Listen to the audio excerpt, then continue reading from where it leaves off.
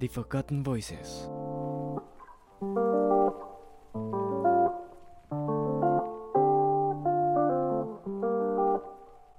Between pain and hope, the bittersweet taste of searching and waiting. He was one semester away from graduation. He vanished. He went on a trip and got lost. He got lost. Nothing was known. He was, or is, I don't know, a very good student, good son, very helpful. He really helped us. A certain day in October, when she arrives at a memorial event for the remembrance of the enforced disappearance victims, she faces a picture of a young man with long hair and deep naive gaze. The picture belongs to a gallery of the victims exposed by the Asociación de Familiares de Detenidos Desaparecidos. And even though there are plenty of pictures, something makes her stop in front of this one in particular. There is something in the young man's face that seems familiar to her, and then reading the name on the label of the picture, she remembers where she had seen a familiar face. Some months ago she spoke with the mother of that man, a woman who sits in front of her for almost 1 hour and tells her her story. The mother of the young man was born in 1957 in a countryside family formed by her parents and 5 siblings. Her mother inherits the land, and being landowners, they devote themselves to cultivate the land and to raise the children. In the midst of cassava, coffee, and cocoa crops, she grows up playing with her siblings and helping her parents. I helped in the farm, chopping cassava for the chickens. And then, at the age of 7, I came to Bucaramanga. Here, I had a sister who welcomed us and helped us with our education. This is how I grew. My mother working on the farm while I studied in the school. Her parents are determined to ensure that all their children get an education, so they send her to the city.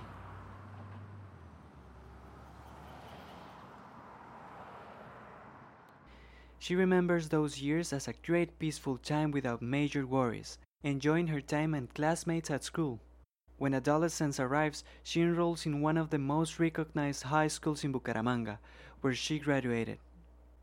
Even though she is young and shy, she enjoys sports and plays her favorite one, basketball, every time she has the chance. In the meantime, her mother also decides to travel to Bucaramanga, and now she owns a fruit stall in the market square. She helps her mother on the weekend after school.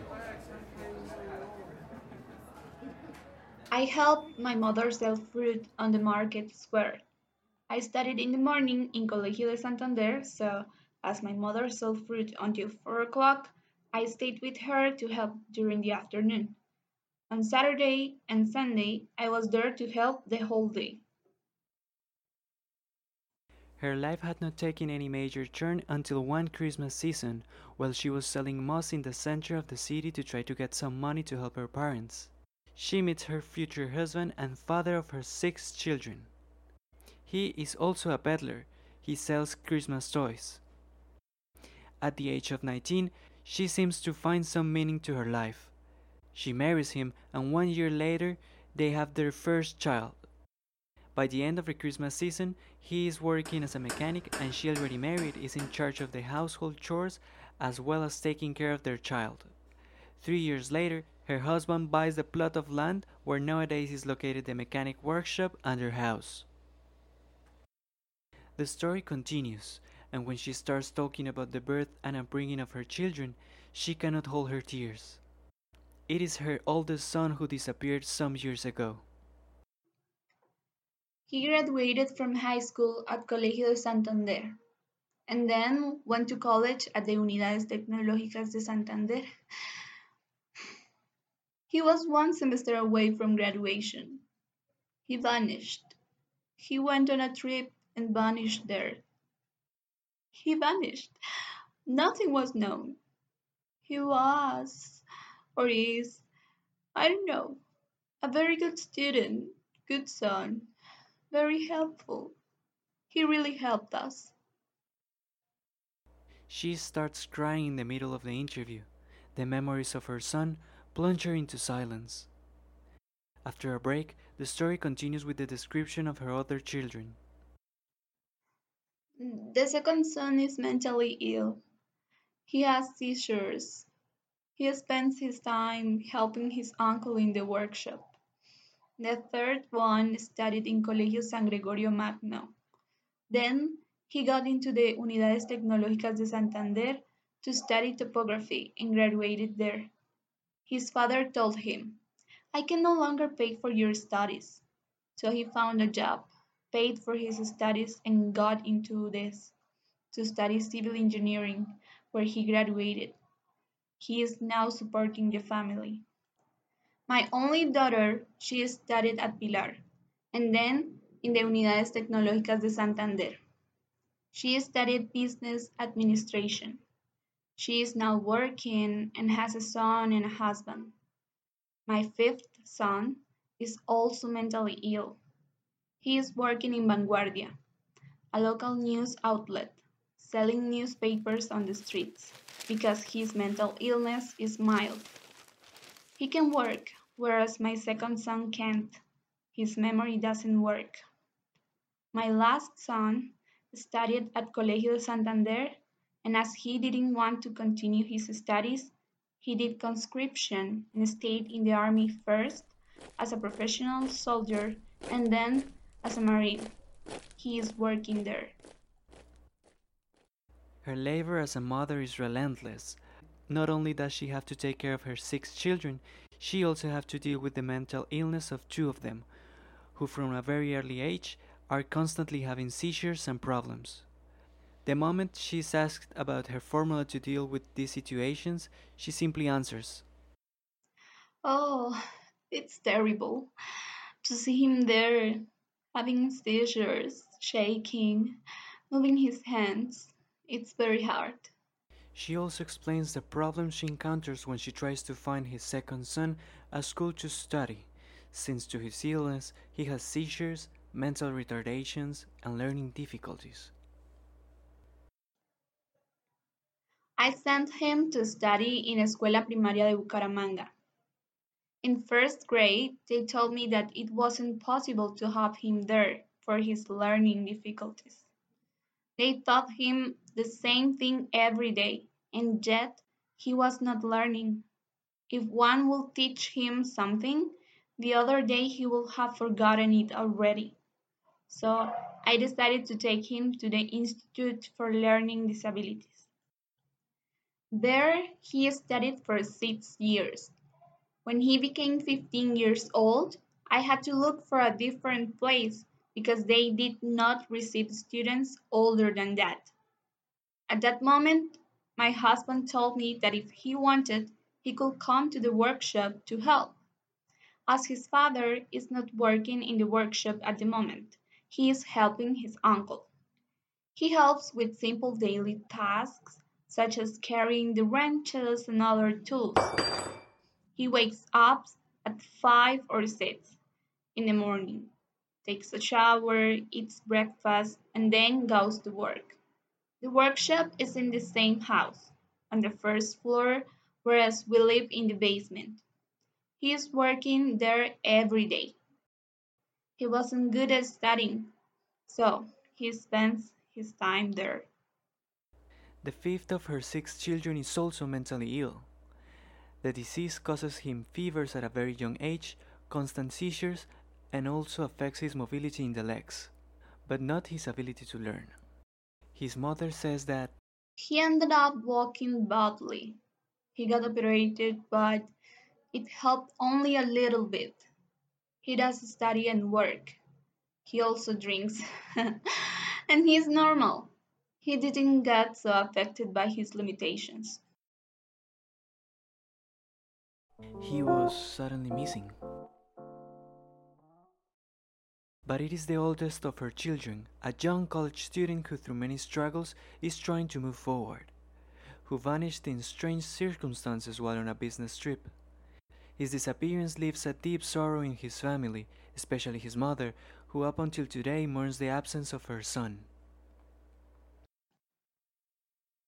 He studied at the Unidades Tecnológicas, and at night worked in a taxi owned by his uncle. He lent him the taxi, and my son worked at night at 7, 8, 9, 10. Sometimes it will go until 12 or 1 in the morning to support us. The circumstances surrounding his disappearance were so confusing in that moment as they are now. The trip is going well, and he can even communicate with her mother and an aunt to let them know that everything is going fine. But that is the last call, the last time they hear his voice. Some people hired him to bring a machine, an electric saw, but I didn't know. I mean, I trusted him so much that I didn't ask him where he was going or anything. That is who they were. Mom, he said, I'm going to make a trip. What's that? I asked. An electric saw, he answered. Fine, I said. Take lots of care. In the municipality, he called me at about 7 at night to tell me that I shouldn't worry, that he was okay. The next day, he didn't call or anything. I called him and he no longer answered his cell phone.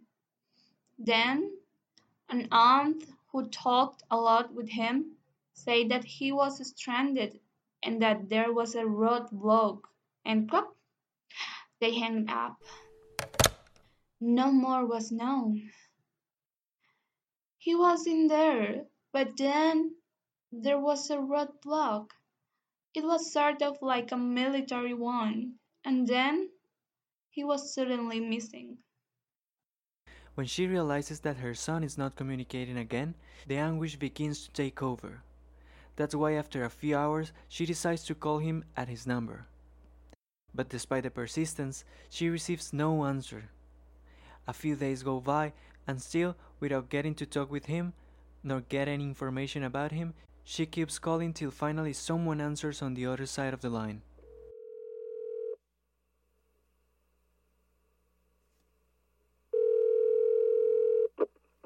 Finally, one day, they picked up from his phone, and I said to the other person, could you do me a favor? I was all nervous. I said, do me a favor, eh? Where is the owner of the phone? He said, no, he's not here. So I passed the phone to my girl. No, no, here, mommy. You talk. They answered. You talk. I was shaking, and she was also shaking from the anxiety she got. Then she picked up the phone. Look, do me a favor. I need the owner of the phone. He said he's not here. He sold it. She asked, what do you mean he sold it? He answered, yes, he sold it because he had no money. She said, impossible. He said back, no, no, that's not true. I will tell you the truth. He looks this way. He didn't tell her his name, but he described him. Long hair, green eyes, white complexion, everything. He told her everything. So she said, yes, sir, that's him. He said, ah, he's such a son of a...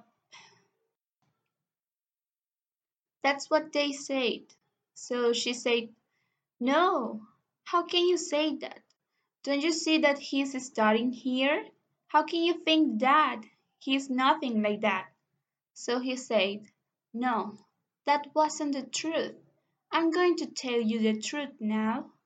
Then she asked, to whom am I talking to? He answered, well, you're talking to a gorilla man. She said, oh, sir, do me a favor, put the boy on the phone. He said, no, that is not possible. Then she said, then what do I do? Tell him that my mother is very sick, that she is dying. Then he said, tell your mom not to worry. We have him working. Then she said, no, but put him on the phone. He said, "No, I'm going to tell you the truth." He finally admitted it. "This is a paramilitary talking, and so you feel neither here nor there. They drive you crazy." They generate confusion, as if it were a macabre joke. That is how the captors take the mother's agonizing call. The words of this person are hovering in her mind.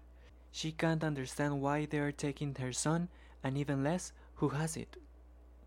From that moment on, she has to get used to living with the pain of her child's disappearance, with the uncertainty of not knowing what happened on that trip, where they took not only him, but his travel partner, whose family also mourns his disappearance until today.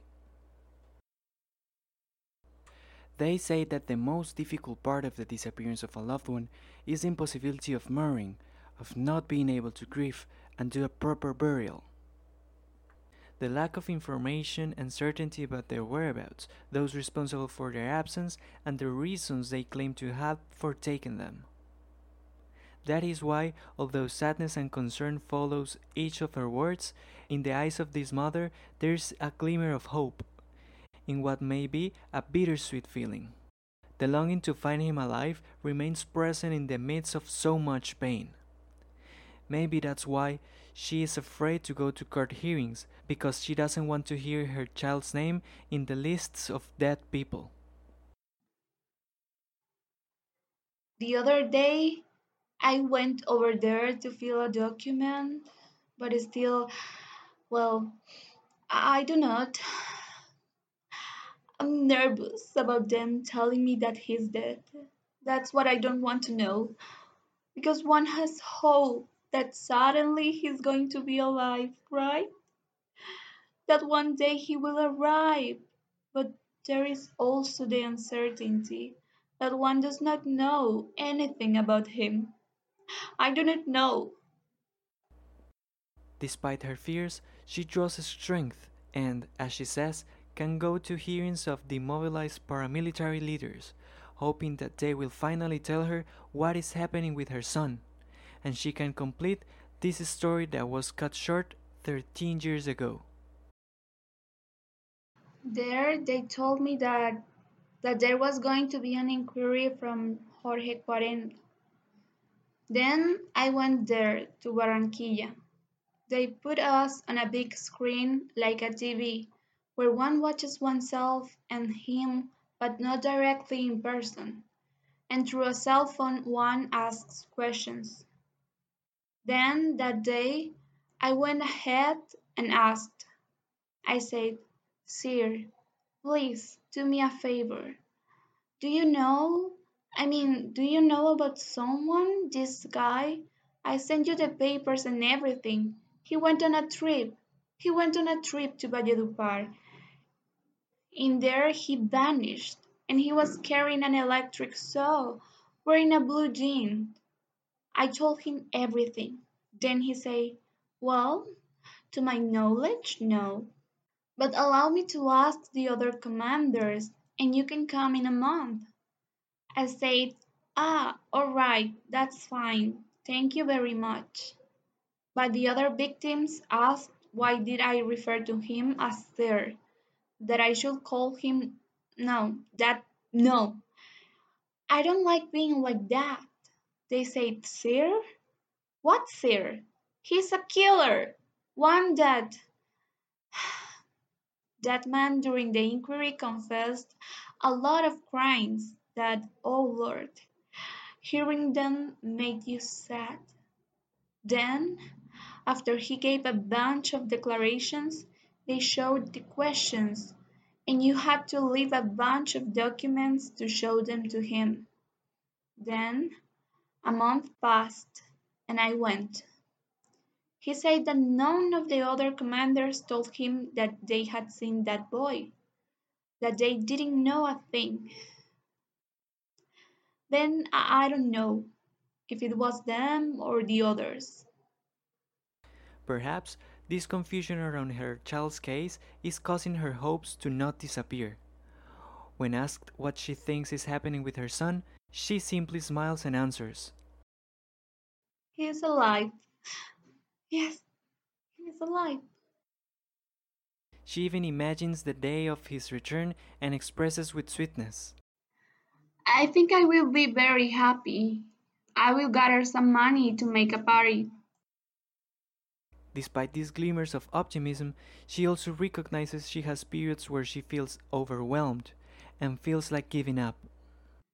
I couldn't sleep. I woke up, well, hopeless. I used to start preparing lunch and then stay away from everything. I didn't want to do a thing. In an attempt to clarify the events, in the midst of a conflict that she doesn't understand, and of armed actors that she cannot even differentiate, she recalls that the disappearance of her son coincides with the assassination of a recognized political leader in the country, Consuelo Araujo, known as La Cacica, Minister of Education during the government of Andrés Pastrana, and who was kidnapped and assassinated in 2001 by the 59th Front of the FARC, right in the same area where her son was walking at the time of his disappearance. As it is to be expected, this kidnapping generated an important military operation in the zone that prevented the inhabitants from providing information on the whereabouts of the son of the protagonist of this story. Fear has them silenced. It's just that people don't say a thing. They say they don't know. Why? Because when he disappeared, they killed La Casica? When that happened, there were a lot of massacres. When she died is when he disappeared. And the people then, out of fear, well, they didn't say anything. People didn't say anything. And still to this day, do not say anything. They say that they don't know, that they have not seen him, and so on. The complexity of a conflict that is alien to her and that knocks abruptly on her door makes it much more difficult to deal with the pain of the disappearance of her son, whom she is still waiting for, whom she doesn't forget, and who pays homage to him every time she brings him to the present in her memories and stories. Meanwhile, she, like millions of Colombian mothers, knows that life has to move on, and that's why, despite the pain, she continues to care for her family, until the day she can finally know the next chapter of this interrupted and unfinished story.